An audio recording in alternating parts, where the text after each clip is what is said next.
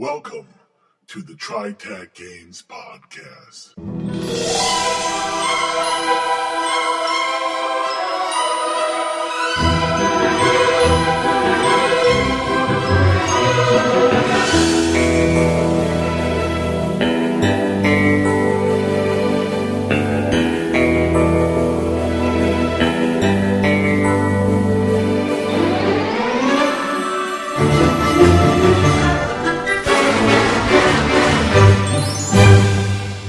Now, your hosts. This is Bruce. This is John. This is Blix. This is Trav. This is Amber. Welcome to the TriTac Games Podcast, your podcast where you can gain the wisdom of Solomon, the strength of Hercules, the stamina of Atlas, the power of Zeus, the courage of Achilles, and the speed of Mercury just by playing our games. Shazam! This week we are exploring the possibility of being a superhero in one of our games, and hopefully in yours. Mm-hmm. Trav is going to lead us now on our amazing journey to self-discovery and awakening of unseen potential. Trav, tell us about superheroes. Okay, superheroes are those men and women who decide to adopt an identity and go out and help people in one way or another. And their motivations are all different. Some, it is an ethical choice. I feel that I have these abilities or this ethos that I wish to make the world a better place. Some, like Batman, do so due to a grave injustice performed upon him, such as Bruce Wayne having his parents, mercilessly murdered in an alley. Some do so for a cause like they may be like the Black Panther in Marvel Comics, where he is defending his nation of Wakanda. Superheroes are also our modern-day mythology. There has probably not been a kid who hasn't played superheroes with their friends, tying a sheet around their neck and pretending they're Superman. We just don't want them lighting themselves on fire and trying to pretend the Human Torch. Or jumping off second-story windows. Superheroes, they're our modern-day mythology. I mean, the Superman symbol and even the Batman symbol are known worldwide. If you show that on any of the 6 continents, they'll know. I mean, they've pervaded our culture that much, and recently with the influx of superheroic movies, especially this year's Avengers, they're on the public consciousness in a big way. This is a good segue to how do you play superheroes with everybody else? How do superheroes play well with the other kids? Well, I think the first thing is how to teach them to not show off. There's a difference between using your skills and just being a jerk. The way that I see it is, if you look at it, when you have an archer who excels at using a bow, you have a warrior who excels at using weapons, you have a superhero who excels at using his supernatural powers. But there's a difference, I think, between using your skills to benefit the group and using your skills just to say, look what I can do. Because you have this power at your disposal to use almost nearly freely. I think if you're going to play a superhero, there should be some sort of limitation to how often, how frequently, how much of the power you are able to use at any given time. Otherwise, just having one superhero at some point in the campaign, it could just be such an overclass that you won't need the rest of the party. So what incentive is there for everyone else to play along when you have this superhero? That's exactly where I was going. If the game master is going to allow someone to play a superhero, right? And you've got all these other players who have made up their characters and they're playing like normal people or whatever. You got to give something to the other players or take something from that player, or he has to be one phenomenal player in your group and he has to develop the character with either some kind of set of flaws or ethos. Or they have to be modest. Right. Well, that's what I mean. He has to have some kind of something built into that character to make it so that he doesn't always outshine them. And it could be something like, every time he uses his powers, it's painful to him, or maybe he feels guilty for using his powers whenever he does. Or maybe he has people hunting him and using his powers bring them one step closer to finding him. If we're going to get nuts and bolts, this is where we have to get into the fact that it's how the rule systems you're using support superpowers. It doesn't have to be that way, John, because there are very good character reasons why somebody would limit themselves in their use of their powers. It has nothing to do with the system. And I was going to respond to what you were saying, Blix, and that is that if you played a character whose powers are granted by a deity, then there would be the whole question of the appropriateness of using this power at this time for this reason. Right. This doesn't even have to be a superpower. I mean, if you look at the whole Japanese and Chinese warrior mythos, soiling one sword on a unworthy opponent was reason enough not even to pull your sword. Well, and that's something we didn't mention that I wanted to mention, and I forgot about it in all our discussion, is that, you got all the Asian movies where you have these, you have like Crouching Tiger, Hidden Dragon. That was their superheroes. That's another type of superhero that we didn't cover, but we can talk about it right now. The enhanced martial artists, yes. You can say chi or you can say psionics or, it depends on how you define it. You can define those powers that they do however you want. And it falls under the same categories that we've already talked about. You have to decide as a game master, does chi work everywhere or whatever happens, whatever makes you feel well. You have to admit, though, that does fall under the same auspices of magic, though. Yeah, it does. No, it depends on how you define it. I disagree. It sounds more like psionics to me. However you want to do it. And then there's all the magical girl anime out there. I mean, going to Jedis with the Force. I mean, it's the same thing. They're superheroes. But the point I'm trying to make here is that, and Bruce, I totally agree with you. This is where I was going with this, is that if you build into your character and you make this social contract with the other players, look, I am playing a guy who can do some crazy stuff, okay? He's going to be more powerful than everybody else in the party because I've chose to play this character from another world. You guys are all playing IDEC guys. Let's see, you were playing IDEC guy too. And he got killed on some world, and you decided, well, I'm going to play a new character, and I'm going to make him from this world that you guys were at. And he's going to be a superhero, or he's going to be a Jedi, or whatever. You could build into that character to make it fair for everyone else. Yeah, I'm only going to use my powers very sparingly because of some ethos or code that I have. So, like, for example, let's say you're going to play like a really good Jedi. It's like, why don't you do one of your Jedi tricks on him? It's like, I cannot do anything for personal gain.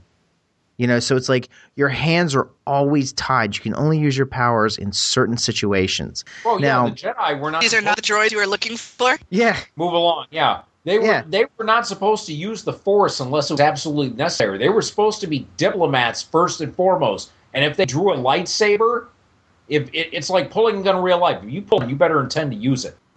It was always to defend the innocent. It was never as to attack, always in defense. Well, yeah, but I mean, usually their first thing was, okay, diplomacy, try to talk the enemy down. If not, then use the Force, mind control them. If that doesn't work, you pop the blade.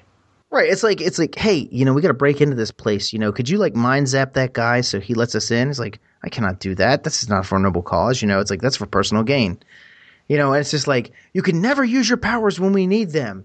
It's one of those things. And it would be kind of funny because it's like the other players, they wouldn't be jealous of your powers. They'd be pissed off at you because you'll never use them when they really would like to use them. What's the point in having you if you can't even do this? It's all how you look at it. And John, you're right. If you don't have the right kind of player who can do that attitude, who can play the character with all the character flaws and stuff, then we have to go to system.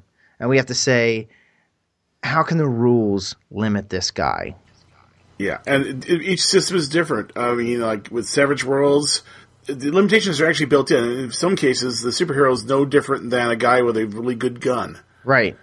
Yeah, because you have to spend all these points to be a superhero. Yeah, you have to spend all these points, and the GM has the option of making it. You have to spend power points. Yeah. In fact, you may be even worse than the guy with you may be like a guy with a 6-shooter and you got no other bullets for the rest of the day. Right. In D20, God, there's so many different ways that they do superpowers. Mutants and Masterminds. That's a D20 based system, isn't it? Yes. Yeah, but that's not the only one. I mean, Green Ronin puts that out. There's Blood and Vigilance by RPG Objects. There's the Trinity Universe games, Adventure, Aberrant, and Trinity by White Wolf.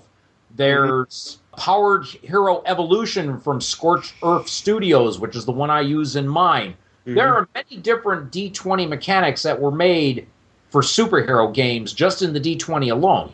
Oh yeah, and then you have the newer systems like the Margaret Weiss Marvel role-playing game. Yeah. Which you really can't play normals in that game, really. We're thinking superhero games. So then of course there's everyone's favorite, Hero system. We're forgetting Savage Worlds here, man. Necessary Evil. Oh, actually, the Superhero Supplement, which came out for the new edition, the Deluxe Edition, the Superhero Supplement actually covers all kinds of different power levels. You actually can have a super who's basically only based on 5 points versus 25 points. So you actually can build a low-level superhero who has one power. I have one power. I can blow holes in the wall. That's it. That's still a good power, man. I'm reminded of also, I believe it was under Mutant Masterminds. Are you guys familiar with the Wild Cards shared world anthology series? Yes, Wild Cards, yes. That's another one, and that is a bioengineered virus that changes you on a genetic level. Now, they have aces, who are the ones who have these superhero powers, the jokers, who really don't have a power, but their bodies are deformed. Then you have the deuces. You have a power, but it's such a poor power that, what's your power? I can change the color of fruit. That's your power, really? This reminds me of Little Nicky. You can turn that Coke into anything. You turned a Coke into a Pepsi. That was your big transformation? That reminds me of Cyber Generation. Do you remember that? That was a cyberpunk offshoot. Characters had different cybernetics that could do specific things. Yeah, and then you had the Mystery Men. I'm talking about the movie, not the Flaming Carrot, which is a little bit different.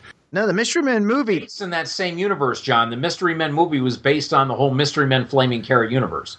Yeah, but if you listen to the author, the artist of the book, he says, yeah, he totally wrote it off. He says, it's not my universe. It's someplace else. I would say that Mystery Men, the movie, those are great Fringeworthy characters. Their powers they're not anything over the top. Yeah, they're Mystery Men. You had the Invisible Boy. He can only be invisible if you don't look at him. Right. Which I thought was stupid, but then when he used it, I was like, oh, no, that's kind of cool, actually. It comes in handy. And the Spleen. Dude, I would play the Spleen in a heartbeat. The Tick, I think the Tick is really super powerful. He's like indestructible. He's nigh invulnerable, yes. No. Blix, Bruce, get it right. He's just too stupid to feel pain. That's what it is. Yeah. Another good example is if you look at Christopher Nolan's Batman. Those are good level. That's a good level superhero campaign for a Fringeworthy type group. In superhero parlance, that would be known as a street level superhero. They have gadgets. Their skills are to a point where they can do things that would seem super heroic. Like their acrobatic skill, they might be able to leap a little farther. They're just highly trained, gadget-laden heroes. Bruce Wayne's a billionaire with a military R&D department. You know, we're talking like we were talking before about Watchmen. You know, minus Dr. Manhattan. You know, the rest of those guys are fairly normal. I mean, maybe a little advanced here and there. Except for Ozymandias. Yeah, I will argue with that because according to the Word of God from Moore is that Ozymandias is just a peak human. Wait. Ozymandias comic book, yes. Yes. What they did to him and all the other characters in the movie, no. In the movie, they were superheroes, and I will argue that to death because the way they were mowing through people was just ridiculous. I mean, I liked it. I liked it. Alley scene? Oh, yeah, they were taking names, and they weren't running out of ink. I mean, they were those two. Well, and dude, the Al 2 has anti-gravity, okay? I'm sorry, but that dude is super smart. That's super smart. Because it's 1985 and he's got anti-gravity. Ozymandias, Bruce and I were discussing this about the Watchmen movie version of Ozymandias. He would have to have super intellect. Because if you saw how he fought, he had heightened reflexes, heightened reaction time.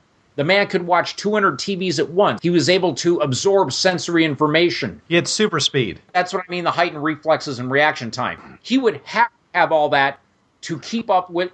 If you had super intelligence, if you had a super hyper intelligent brain and your body was not up to it, you would probably be insensate and immobile because you wouldn't be able to there would be too much sensory information for your body to try to, control and manipulate. The biggest argument we had was, of course, was the bullet catching sequence, which in the comic book, if he starts turning before the gun's fired, he's not reacting to the gun shot, he's reacting to the person about to fire the gun, which makes a big difference in catching the bullet. And I would wager that he probably shattered his hand in the process of catching that bullet. But nonetheless, we're talking about a fringe-worthy game. We're talking about, playing these as characters, which are bigger than life, of course. And any one of those characters, minus Dr. Manhattan, would be easily integrated into any group, and I don't think anyone would complain. I think, especially in Savage Worlds parlance. Because in Savage Worlds, everyone is really kind of a superhero. Even using out of the book Savage Worlds martial art rules, anyone in martial arts is hell on wheels. Yeah. They can really do some damage to people. They're not considered unarmed around armed people. So that right there is a major benefit. They can just get up close and personal and do some damage to people. And with the expansion I'm doing with the Savage Worlds game, they can get even more personal with that with those people. And I actually had a character kill a raptor by breaking its neck using martial arts. It's like a personal problem. Sounds like a personal bad ass guy. Where do we go from here? So we've defined the superpowers and how to play them, and we've talked about how to integrate them into a party. What else do we need to cover? Well, first of all, it depends upon your point in the campaign and how you run your campaign for this even to be an issue. Because by the time you get into the late campaign where you've got all kinds of Temeran gadgets and you've been pulling in all kinds of high-tech stuff from other worlds, superpowers may not be any big deal. True. Well, first of all, Positive 86 Prime, you're not going to be finding this until the late middle campaign at best. Unless you accidentally hop a train. Right. Yeah. But early and middle campaign, superpowers are going to be a big deal. You're going to have it's like, yeah, we have guns, we've got a big Hummer, we've got maybe a crystal key. This guy can fly under his own power. Just recon alone takes on a whole. Let's give him binoculars and a walkie-talkie and he can go to town. Yeah, we just split our recon time in like a third. He's a telekinetic Superman. Basically, he uses telekinesis, which means he also can make himself semi-invulnerable to bullets. Well, check this out. Let's say you're getting into the later campaign and you've got a guy who's been specializing in Temeran technology and learning how to use in crystal use, right? So you got a guy, and I know through play you're going to one-up all the time. So by mid to late campaign, you're going to have somebody with a very high-level crystal. Those crystals work on every world no matter where you go. There is no limitation on where they work. And if you know how to really work a crystal, you've got a lot of powers under your command if you've got a high-level crystal. And Paul Nuns is continually trying to add more crystal powers. I know, I'm seeing. and nothing against Paul. We applaud you for coming up with new ideas. We give you an A for effort, but I'm looking at these and just glancing them over and just giving what Laura would call the hairy eyeball. Well, Fine Crystal I actually kind of like, because you know what? It makes crystal key finding a lot easier then. Oh, yeah, Fine Crystal, okay, I can... That yeah. Well, all the powers that he's suggesting, okay, it's fine. It's one of those things where if you don't see these kinds of abilities of coming into your game any other way, and you really want them in there, then this is one way of adding them to them. I think that we should take a really hard look at some of these powers and decide how appropriate, inappropriate, and level of difficulty of being able to bring these puppies in. We don't have to. Just because they haven't been in the game for 25, 30 years doesn't mean they can't be in the game now. Can somebody who was born and raised on Earth Prime, never been on another platform, never been in another world, is it possible for them to, upon going to a different platform, find themselves with a superpower that they didn't have on Earth Prime? It feels a little bit like a plot tool, but that could be a quick way of getting a superpower that you didn't have. Because on Earth Prime, where they've lived their whole lives, they didn't have this power. But suddenly, they do. Oh, my favorite one for that is the defective Termelin Autodoc. You get inside, and we're not quite sure what's going to come out. It's like the transmogrifier Red Dwarf.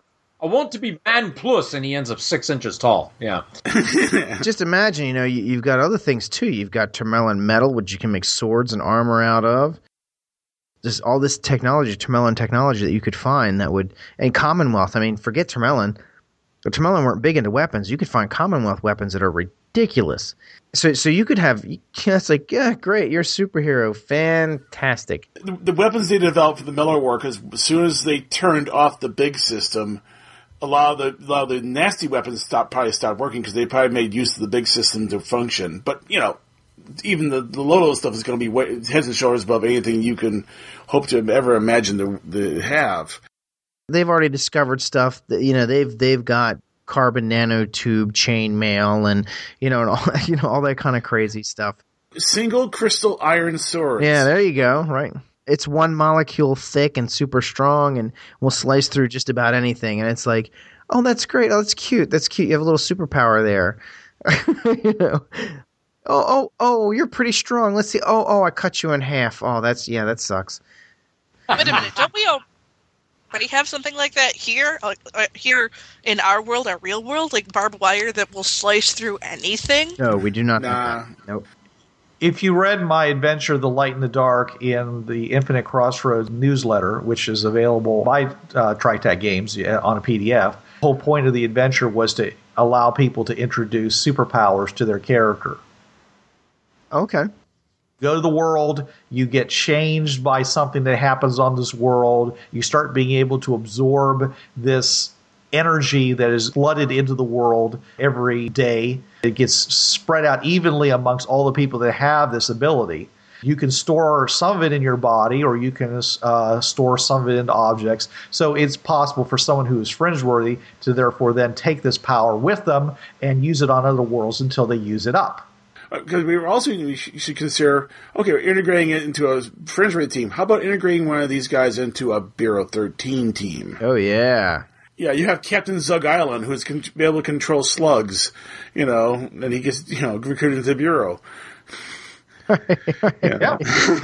Oh yeah, superpowers are just another form of the supernatural in the Bureau 13 universe. Oh yeah, I mean you can, a guy who shoots heat vision out of his eyes due to a genetic mutation. Oh yeah, that would fit perfectly into a Bureau 13 team. In the later campaigns, you might already be done with all the Meller stuff, and you might have somebody who's like, "Oh, Mystique, that's a really cute power that you have there," and you actually are playing an old Meller. They've already found the cure to the whole Meller virus and stuff like that. It's like, oh, that's really cute. You can turn into people. Nice. Slarg bite them. Yeah, right. Well, I'm just saying, it's like, do you get their memories? How many forms can you hold? And can you drain people? Oh, you can't do any of that? Oh, yeah, I'm sorry. There's all kinds of stuff. Or you might, let's say you're playing a Slarg.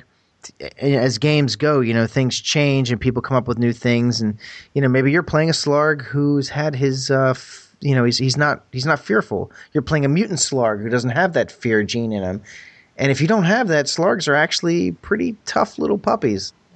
I mean, they are arguably already superpowered. They have 360-degree vision. They basically can see through any object as long as it's permeable in any way.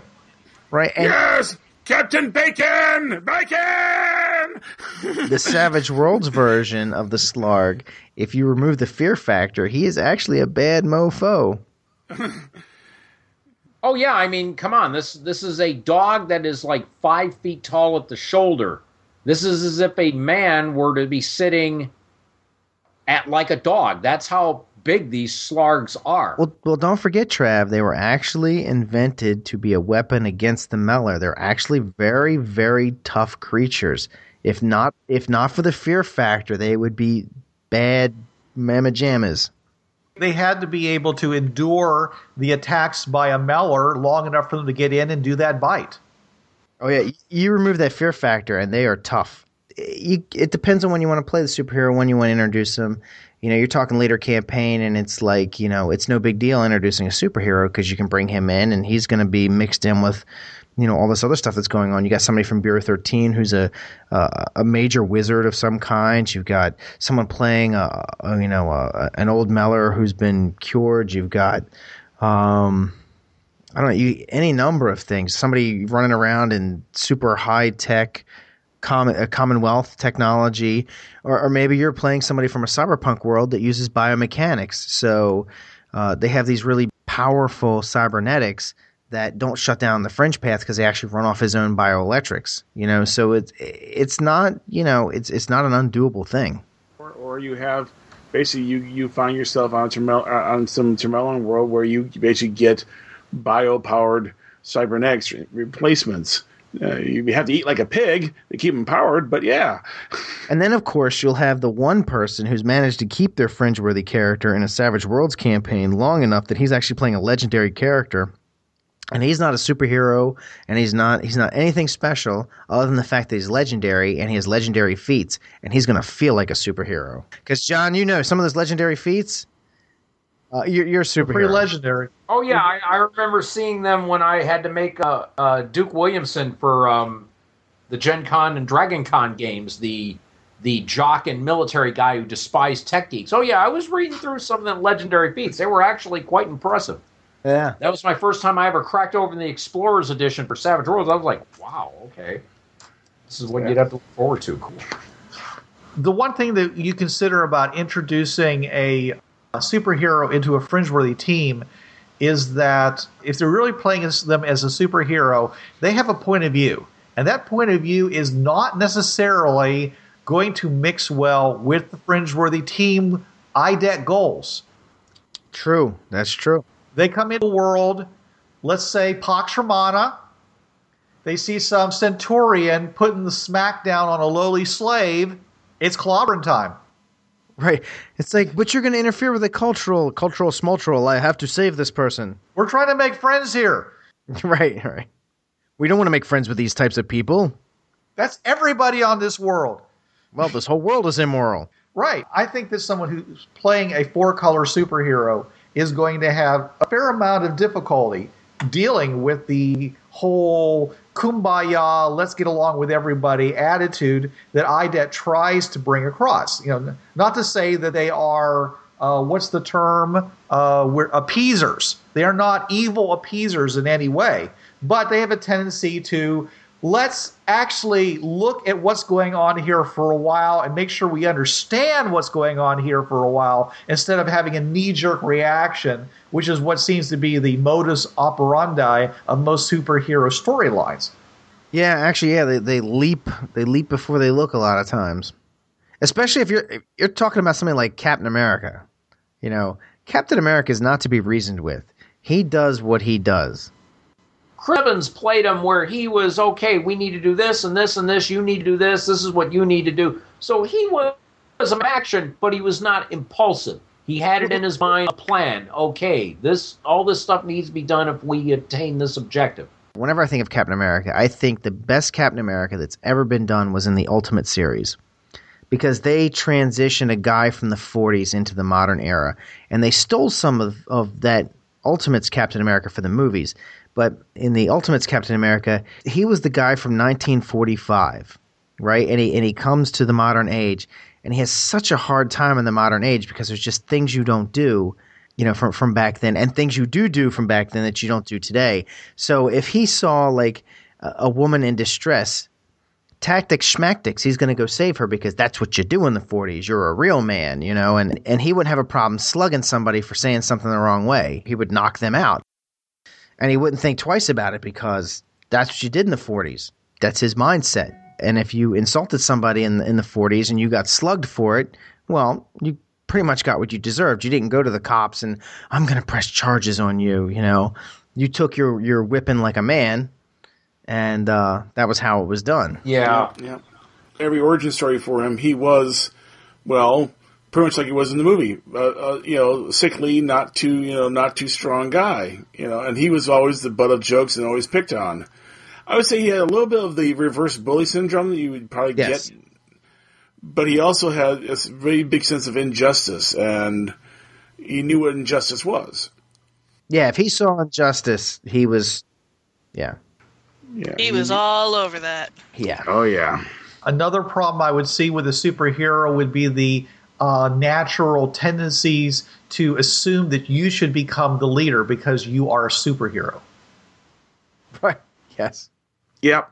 I kind of think that would be depending on the type of superhero. I don't necessarily think that would be the case.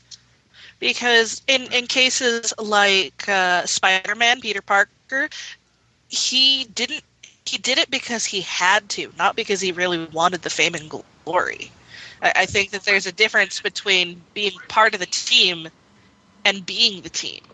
Pip, he originally did. Remember, he was into, I want to make money and all this, and I want to do this.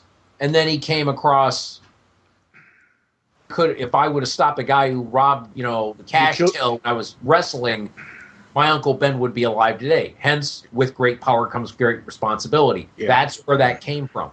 Yeah, he's still a wise-cracking, right.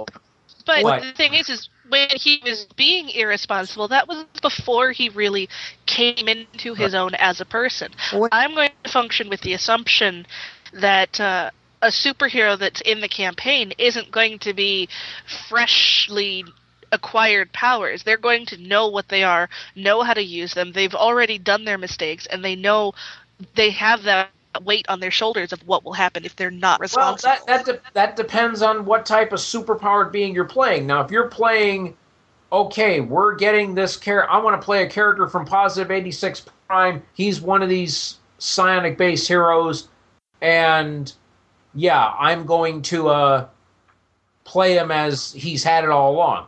That's different from, hello, my character is a fringe-worthy character, and because we stopped in this world and this evil scientist kidnapped me and injected me with this serum, I now have powers. Now, he may have the ethics to use his powers properly just because he was raised to be a decent guy, or he could, go through and it's like, oh, cool. Let the power get to his head. Right, exactly. Like the comedian. If you're going to use a superhero as an example, I think you need to make a distinction between solos and people that work in teams.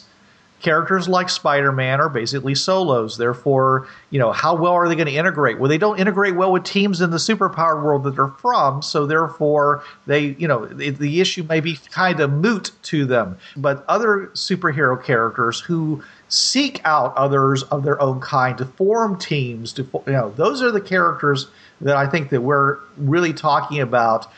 Because they're gonna want to join your team. They're gonna want to. Get in. Otherwise, they're going to go out to the fringe paths. They're going to wander around a little bit, and they're going to go walkabout.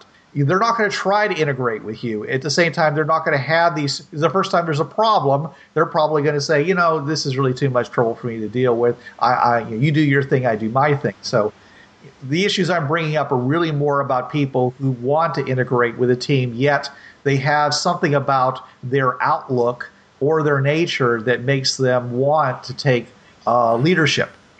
I think also having a character who has command abilities. I mean, this is something that actually is present in Savage Worlds. You actually can take traits like command, or you can take. Are there feats that are appropriate, like for being a person in charge of soldiers and like that? Or I can't remember. It's been a while since I played D20.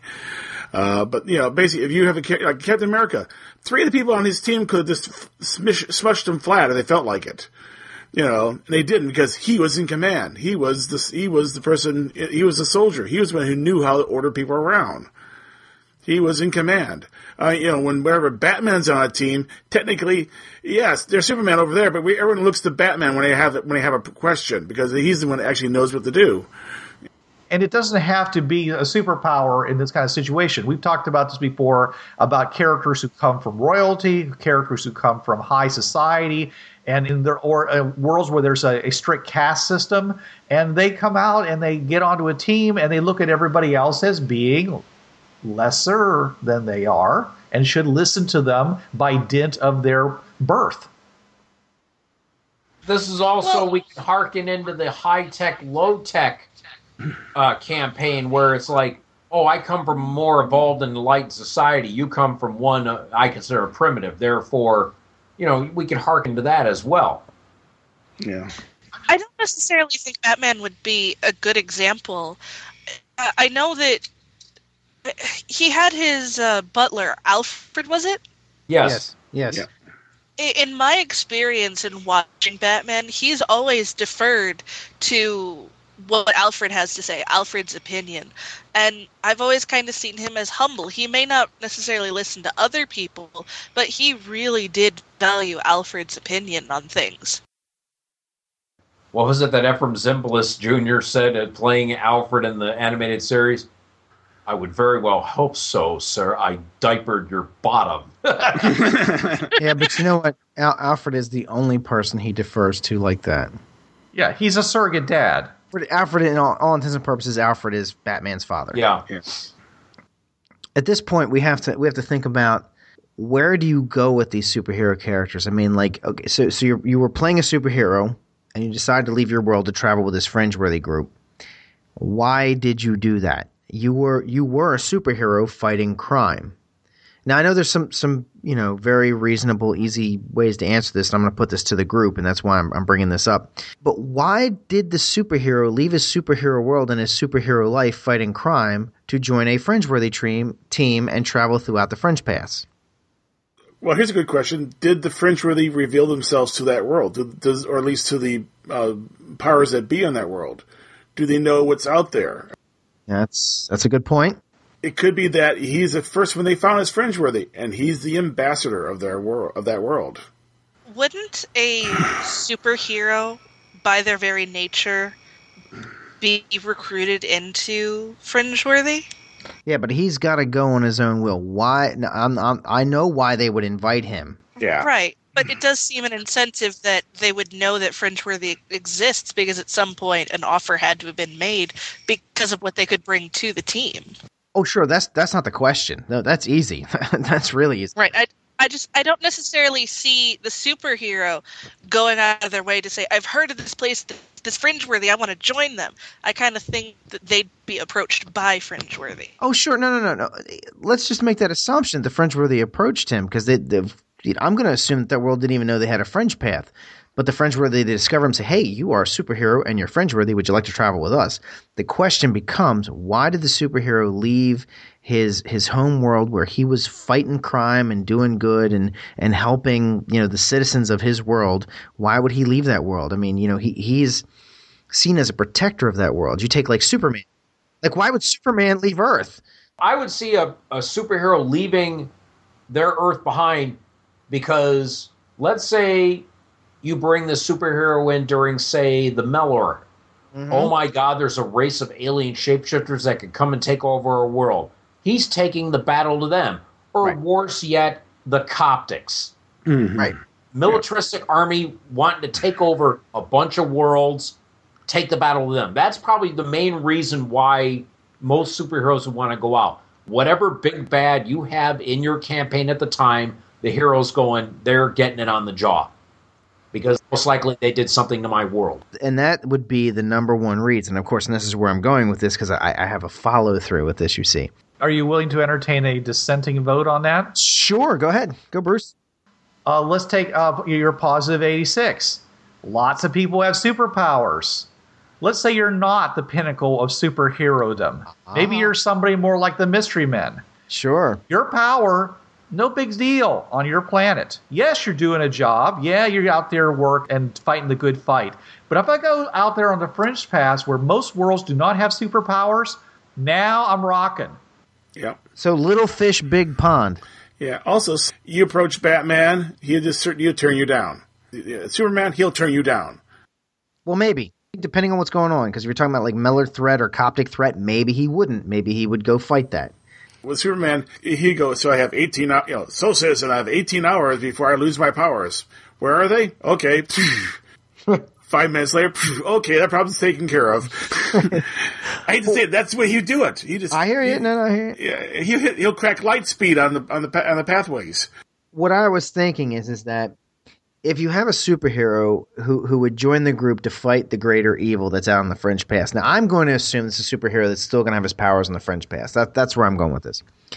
He would leave so that he could fight the bigger bad. Like he would say, oh, you know what? I got all these problems in my world, but there are other superheroes in this world that can fight those problems. We've got this other problem out here that none of them can go on because they're not Fringeworthy. but I can. So I can fight this interdimensional threat for our world. I can protect our world. Now, if that's the case, now you've got a guy who's going to be fighting with whoever's leading the party because that's what he's going to want to do. It's like we're going to go on a mission where we got to, make diplomatic, we're going on a diplomatic mission to make. But there's Meller out there to defeat. Right. Exactly. So he's going to be like, I'm not wasting my time with this. No, you have to do that in the Batman voice. Right. I'm not going to do this. But then you have, like Bruce said, which is brilliant, you have the Mr. Men type guy where he's like, man, I don't care about a bigger purpose. I'm just glad to be the baddest mofo on the block. I'll do whatever you guys want to do. Yeah, probably when I go get my forks. Right, exactly. The Blue Ranger. Why don't you use knives? Oh, that's so droll. But yeah, that's good. That's too good. That's very good thinking because, if you're playing a superhero who's like, Johnny Goody Two Shoes, he's going to want to always fight the big bad. And the rest of the group is going to be like, dude, we have a mission. We got this diplomatic thing and it's like, I'm not doing that. It's a waste of time. But if you're playing just a low level guy on one world and he's out here, he's just like, man, I'll do whatever you want to do, man. I'm just happy to be here. Yeah. And there is the other option, of course. Nothing says you have to start your Fringeworthy campaign on Earth Prime. True. I will use my own campaign as an example. The one I'm running on Friday nights. It is a Fringeworthy D20 campaign. It's the Metro Ambush world where the Pittsburgh airport, there's a warp there, and Fringe pirates came through and gunned down everybody, then left. That world was locked down for a reason, because it had to do with ambient mana flow. I've since introduced magic. The Fringe pirates had a Master Meller among them with a rainbow key, and so they unlocked all the portals, came in, did the slaughter. There was a techno-organic satellite orbiting above Earth, monitoring when those portals would open, made by the Termellern. That techno-organic satellite started teleporting random Fringeworthy up and genetically augmenting them, and then woke them up and said, guess what? You got to protect your world. These characters now are the premier superheroes on their planet almost a year game time later. I started that as a superhero campaign, but I made it Fringeworthy because I hooked the portals into it. So they've since used the portals to travel throughout their own galaxy. They haven't done the alternate or other worlds yet. They haven't gone to other nodes because they realize we're protecting our universe from not only the stuff that's in it, but stuff that may come through these portals. They've since found a key and locked down 5 out of 8 of the portals. Yeah, so they're going to the system and star portals then. Yes, one of the characters actually used the star portal to shave a little time off of a very long light speed trip, but yeah, because as I said, I use Powered Hero Evolution from Scorched Earth Studios, and there is a hyperflight power. Their powers are all due to genetic augmentation and nanites, and I made it biological nanites. Viruses. Yeah, essentially. Because I knew if I used mechanical, regular electrical nanites, Fringe paths would cancel them out. They have organic technology. They've got bioorganic skin suits, which are like power armor, but they're form-fitting. So yes, I have already made a super-heroic, Fringeworthy campaign not based on Earth Prime. That's cool. Another thing we never mentioned, and it's too late to go into it now, but you could always play super villains who get onto the Fringe paths. Oh, that would just be creepy. Well, I mean, yeah, they're basically just Fringe pirates with superpowers then. Yeah, sure. It doesn't have to be a hero or a villain. You could have like an anti-hero. You could have somebody like the Punisher, that level of guy where he's not really a bad guy, but, he's not Superman always looking to do good all the time. He's just Deadpool. Yeah, somebody like that who takes advantage of it, but they're not exactly bad guys. I mean, let's face it. Most of the characters people play are pretty much kind of sort of bad guys. Yeah, they go around beating up people just because they do something. Right, and taking their money, and, it's like, well, we killed everybody in the room? Okay, I'll search the bodies. It's like, dude, that's what bad guys do. Yeah. You're rifling through corpses for loose change, yeah. Right, so, I mean, if you're playing a guy who's sort of a bad guy, you're probably playing a regular player character. Or you killed these poor innocent misunderstood. Well, not innocent. You killed these poor misunderstood orcs and took their treasure from them. Well, yeah, you know, they're orcs. We killed them. We take their treasure. It's like, that's kind of what bad guys do. Yeah. Right. Tell it to that poor orc's, children who no longer have anybody to provide food for them. How about his grieving widow? Yeah. His poor widow and 200 children. And let's face it, if you're really playing a Norse god, you are part villain from a superheroes campaign. Image did this really great Hercules. Well, they actually called him Heracles, the way he should be called. But he was awesome. He's this superhero, and he beat this guy, and it was in the Dragon comic, Savage Dragon. And he's like, I've defeated my foe, and now I shall vanquish him. And Dragon's like, no, you can't do that. He's like, don't tell me what I can do with a guy who's lost to me. It's like, it's my right to take his life. He's like, no, dude, you can't kill this guy. He's just like, he lost in battle. And it's like, that's what a real, like Norse or Greek god would be like. Yeah, they would think, I'm a god. I'm above whatever petty laws you've created. Yeah. It's survival of the fittest. He lost. He should die. No repeat offenders, yeah.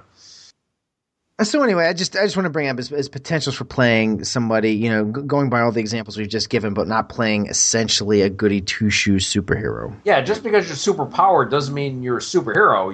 Superhero and supervillain are due to your outlook and your morals. And powers, as I said, it's like a hammer. You can create or you can destroy with a hammer. It just depends on the person wielding it. It's the same thing with a gun. It's the whole thing. Guns don't kill people. People with guns kill people. Right. It's the same with, shooting energy blasts. You can use that energy blast to stop somebody from robbing a woman, or you can use it to, slaughter an innocent. That's the only difference between hero and villain.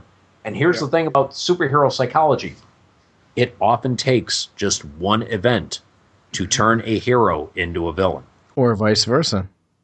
Yes. Actually, thinking about it, most bureau agents are, I would consider, talented normals. They're basically all they're all run a Batmans, basically, when it comes right down to it. Trained to physical and mental perfection, or as close as they can be. For a year, they're trained in how to handle the supernatural. They're more fit. They're more alert. And they have all those toys. Where does he get those wonderful toys? Why didn't you tell me he had one of these things? Lock, gun, bang! Obviously, adding superpowers to your game is going to be a big change to your game, unless we're talking about the late campaign where, as I said, superpowers are kind of like another form of gadgetry or whatever that's already out there.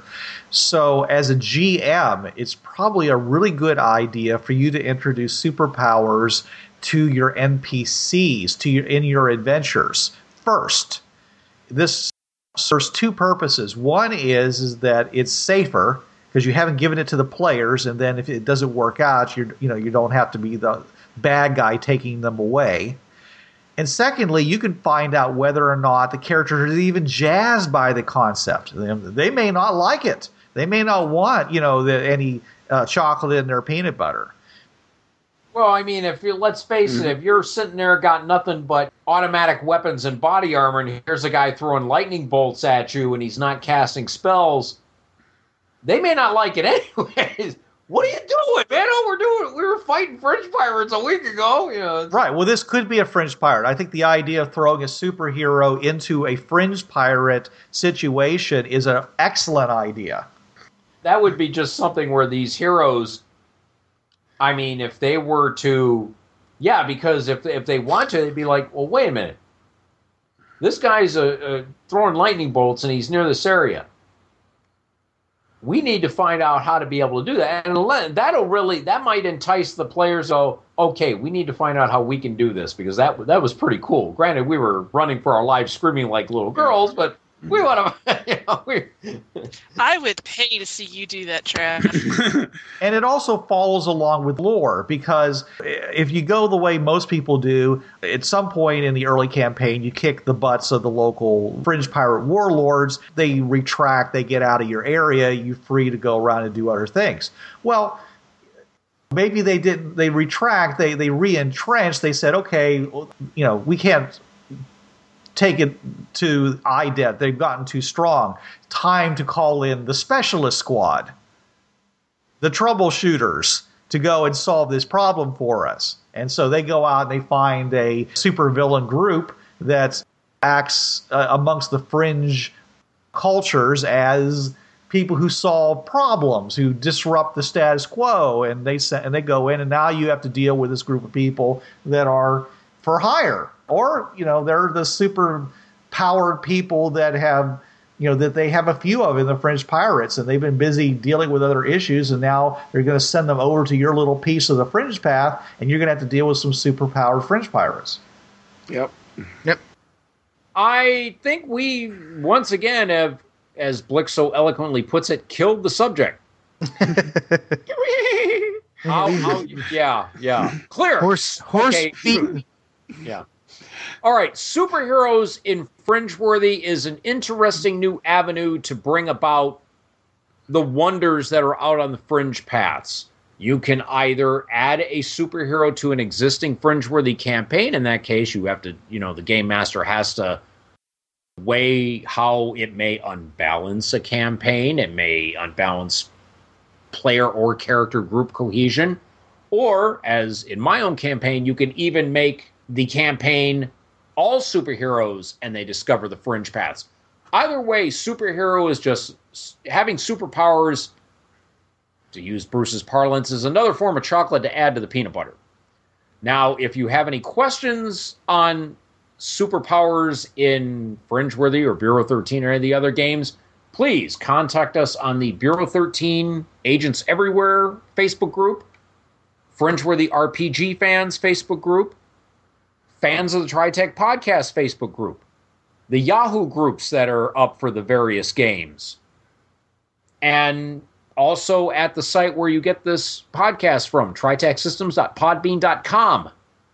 We will be more than happy to answer your questions, accept suggestions, such as the aforementioned Paul Nunez does. By all means, let us know what you think of this episode and any ideas you might have, and campaign ideas, and based on the rules, we'll be more than happy to answer any of your questions. Mm-hmm. So that is it, folks. Until then, this is Bruce Sheffer saying there are a million worlds out there, so go explore them.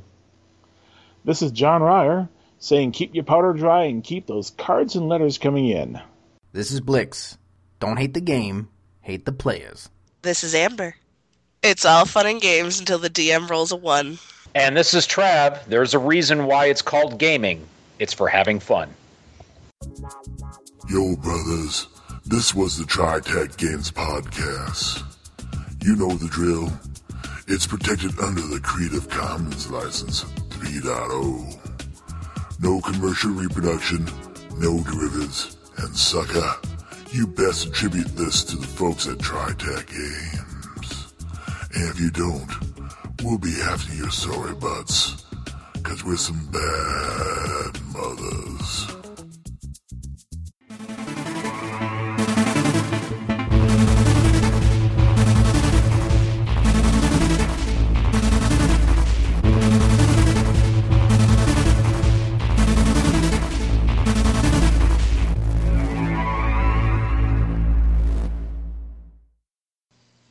Hi, this is Trav of the Travcast, Hour 3 of Blind Wolf's Rubber Room Association on DementiaRadio.org, Tuesdays, 8 to 9 p.m. Eastern.